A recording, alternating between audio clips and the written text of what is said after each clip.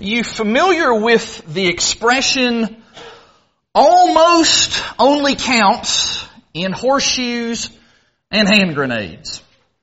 I'm not exactly sure when that particular idiom kind of crossed over into popular use, but it does express a general truth in life. Think about in horseshoes. I don't know if you've ever played horseshoes, but in horseshoes, you get awarded for points for landing a ringer, that is getting the horseshoe to go right on the ring, but you also get points just if you land the horseshoe close to the stake in the ground. I think if it's within 6 inches, you maybe get a point for that. And of course, thinking about the idea of a hand grenade. In wartime, you don't have to actually hit the target or hit the enemy with the hand grenade in order for it to do damage. As long as you just get the hand grenade somewhere within the close vicinity of the target, you're going to do considerable damage. We recognize that just in some circumstances, close and almost, it is good enough. But in many other things, almost is not good enough. Like, for example, a bridge that almost reaches the other side. What good is a bridge that doesn't go all the way to the other side? Or what about in baseball? What about a foul ball that was almost a home run? Not good enough. In both of those situations, and we could just put together a whole list, but in those situations, almost, it really isn't good for anything. What benefit is an almost completed bridge? How exactly does it help the team to almost hit a home run? In fact, if you hit a foul ball, there's a possibility it may count as a strike against you. We recognize that in many areas of life, almost, it's not good enough. And you know what? That could maybe never be more true than whenever we talk about the idea of someone almost being a Christian. In fact, there may not be anything more disappointing that I could even think of than for someone to almost be a Christian, but to never quite get over that hump. In fact, I've known people, and I'm guessing maybe you have as well, people who have kind of hovered at almost for years. Maybe they hovered at almost for decades in their decision to obey the gospel, but they never quite advanced past almost.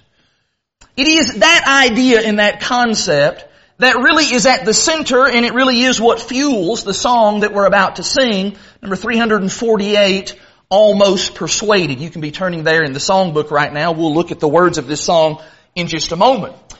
This song was a wildly popular song back in its day. It was written back in the late 1800s by this fellow, a very noted hymn writer, Philip P. Bliss. We actually sing many of Philip P. Bliss's hymns, even to this day, and I imagine we'll probably do some hymn studies, if the world should stand, on some of the other songs that Philip P. Bliss is responsible for.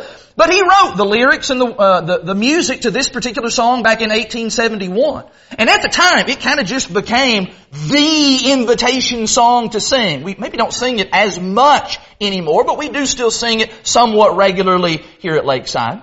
And it is believed that this song was inspired by the account of Paul's speech to King Agrippa in Acts the 26th chapter, where at the conclusion of that speech, or that sermon we might call it, Paul asked Agrippa very point blankly, Agrippa, do you believe? I know that you believe. And in the very next verse, in verse 28 of that chapter, Agrippa gives his famous response. He says, almost thou persuadest me to be a Christian. At least that's how it's rendered in the King James translation of the Bible. Of course, there's been some debate about what exactly Agrippa meant by this. Some have wondered how serious he actually was when he made that statement.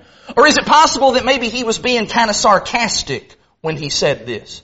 In fact, the various English translators have kind of bounced back and forth on all of this. Lots of different directions with the actual rendering and translation of that verse. For example, this is in the Holman Christian Standard Bible. It kind of takes on more of the form of a question about being so easily persuaded. Then Agrippa said to Paul, are you going to persuade me to become a Christian so easily?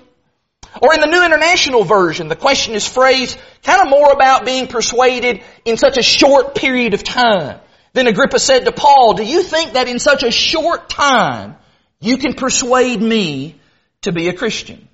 And actually the ESV and the New American Standard actually kind of tend to lean more toward that third rendering.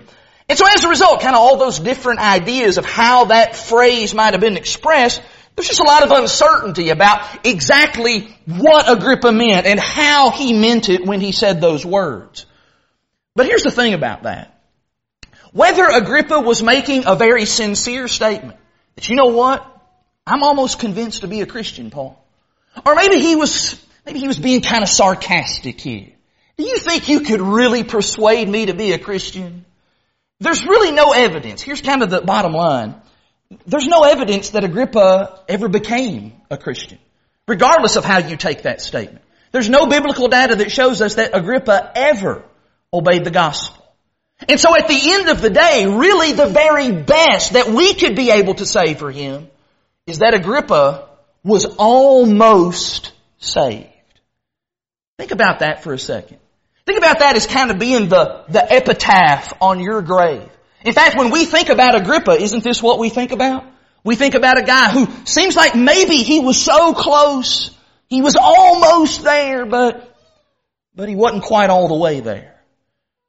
And so that's why I think that this song, whether it actually is correctly interpreting the use of Agrippa's words in Acts 26 or not, that's really kind of irrelevant. Because I think this song really touches upon a very deep and very personal theme that I think hits an awful lot of people. The idea of being almost persuaded to become a Christian. And the three stanzas in this song, I believe, give very powerful motivations, or at least they ought to be powerful motivations, for us to no longer just be almost persuaded, but to be altogether persuaded and to become a child of God. Like, for example, verse number 1. In the first verse, I believe what the songwriter's going for is the idea of don't resist the call of God's Spirit. Look at verse 1. Almost persuaded now to believe. Almost persuaded Christ to receive. It seems now some soul to say, go, Spirit, go thy way. Some more convenient day on thee I'll call. Many people have you known that those last few lines of that really just kind of describes their life to a T. People who just kept pushing and pushing back against what God has revealed in His Word. We talked a few weeks ago about the work of the Holy Spirit, how He primarily works through the Bible, through the Scriptures, to convey God's message. Think about how many people you have known who have pushed against the clear teaching of Scripture, what God says about salvation, how a person goes about being saved and becoming a child of God. And what a sad statement and commentary it is on a person's life, that they would push that away only to hope that one day they'll finally make that call back once again. And then the second stanza talks about don't ignore the pleas of the people who love you the very most. Verse 2, almost persuaded. Come today. Almost persuaded. Don't turn away. Jesus invites you here. The angels, they're lingering near. Prayers rise from hearts so dear. O wanderer, come. We've noticed this same kind of methodology in some of the other hymns that we've looked at, particularly invitation songs, where maybe one verse will talk about the call and the invitation of Christ. And then maybe the next verse will talk about the invitation of friends and loved ones who are calling out for you and praying for you and hoping that you'll obey the gospel. This passage, or this particular verse, even includes the idea of the angels. Even the angels are hoping and kind of waiting steadfastly, standing right by, hoping that you'll finally respond to the call of God's Word. Almost persuaded, but still not all the way there. And then the third verse, which I must tell you, every time we sing this, I think this third verse is one of the most frightening verses in all of the songs that we sing in our hymnal. Verse number 3 talks about don't wait until it's too late. Verse 3, almost persuaded, but now the harvest is past. Almost persuaded, doom comes at last. Almost, it cannot avail. Almost is but to fail. Sad, sad, that bitter wail. Almost, but lost. Almost is not good enough. Yeah, almost might work in horseshoes or in hand grenades. But when it talks about your soul, when it comes to the matter of eternal salvation, where you're going to spend eternity, almost will never be good enough. And that is why the Lord is calling you to act today. Notice the urgency in that song. It talks about today. Come, today. Do it before the harvest is past. Do it before doom comes at last. Obey Jesus Christ today. And in fact, if we were to go back to that story in Acts the 26th chapter with Agrippa, while there might be lots of uncertainty about what he meant in his response to Paul there is no denying Paul's response to him in the very next verse. Because in verse 29, Paul says, I would wish to God that whether in a short or a long time, that not only you, Agrippa, but also all who hear me this day, that they might become such as I am. That is, that they would become a Christian. And do you realize that by us reading those words of Paul from the Bible, you understand that in a sense, Paul is beckoning us. Paul is beckoning anyone within the sound of his voice through the pages of inspired Scripture that you would be like him, that you would become a child of God altogether, not an almost Christian. Well, it would be just a terrible thing to have to preach your funeral, knowing that you were so close. You were so near to the kingdom of God. You had such good intentions. Maybe you even talked about it. How one day you planned on becoming a Christian. Or if you are a Christian, how you maybe said in your mind, yeah, one of these days I'm going to get my life straightened out. One of these days I'm going to start doing what's right once again. Only to find out that moment never actually came. You were almost, but almost wasn't good enough. And so we're going to stand in just a moment and we're going to sing this song, Almost Persuaded. And our sincere desire is for you this evening that if you are outside of Christ, or if you're not living faithfully for the Lord, that you would be altogether persuaded to commit your life to Jesus Christ. All things are ready for you to become a Christian.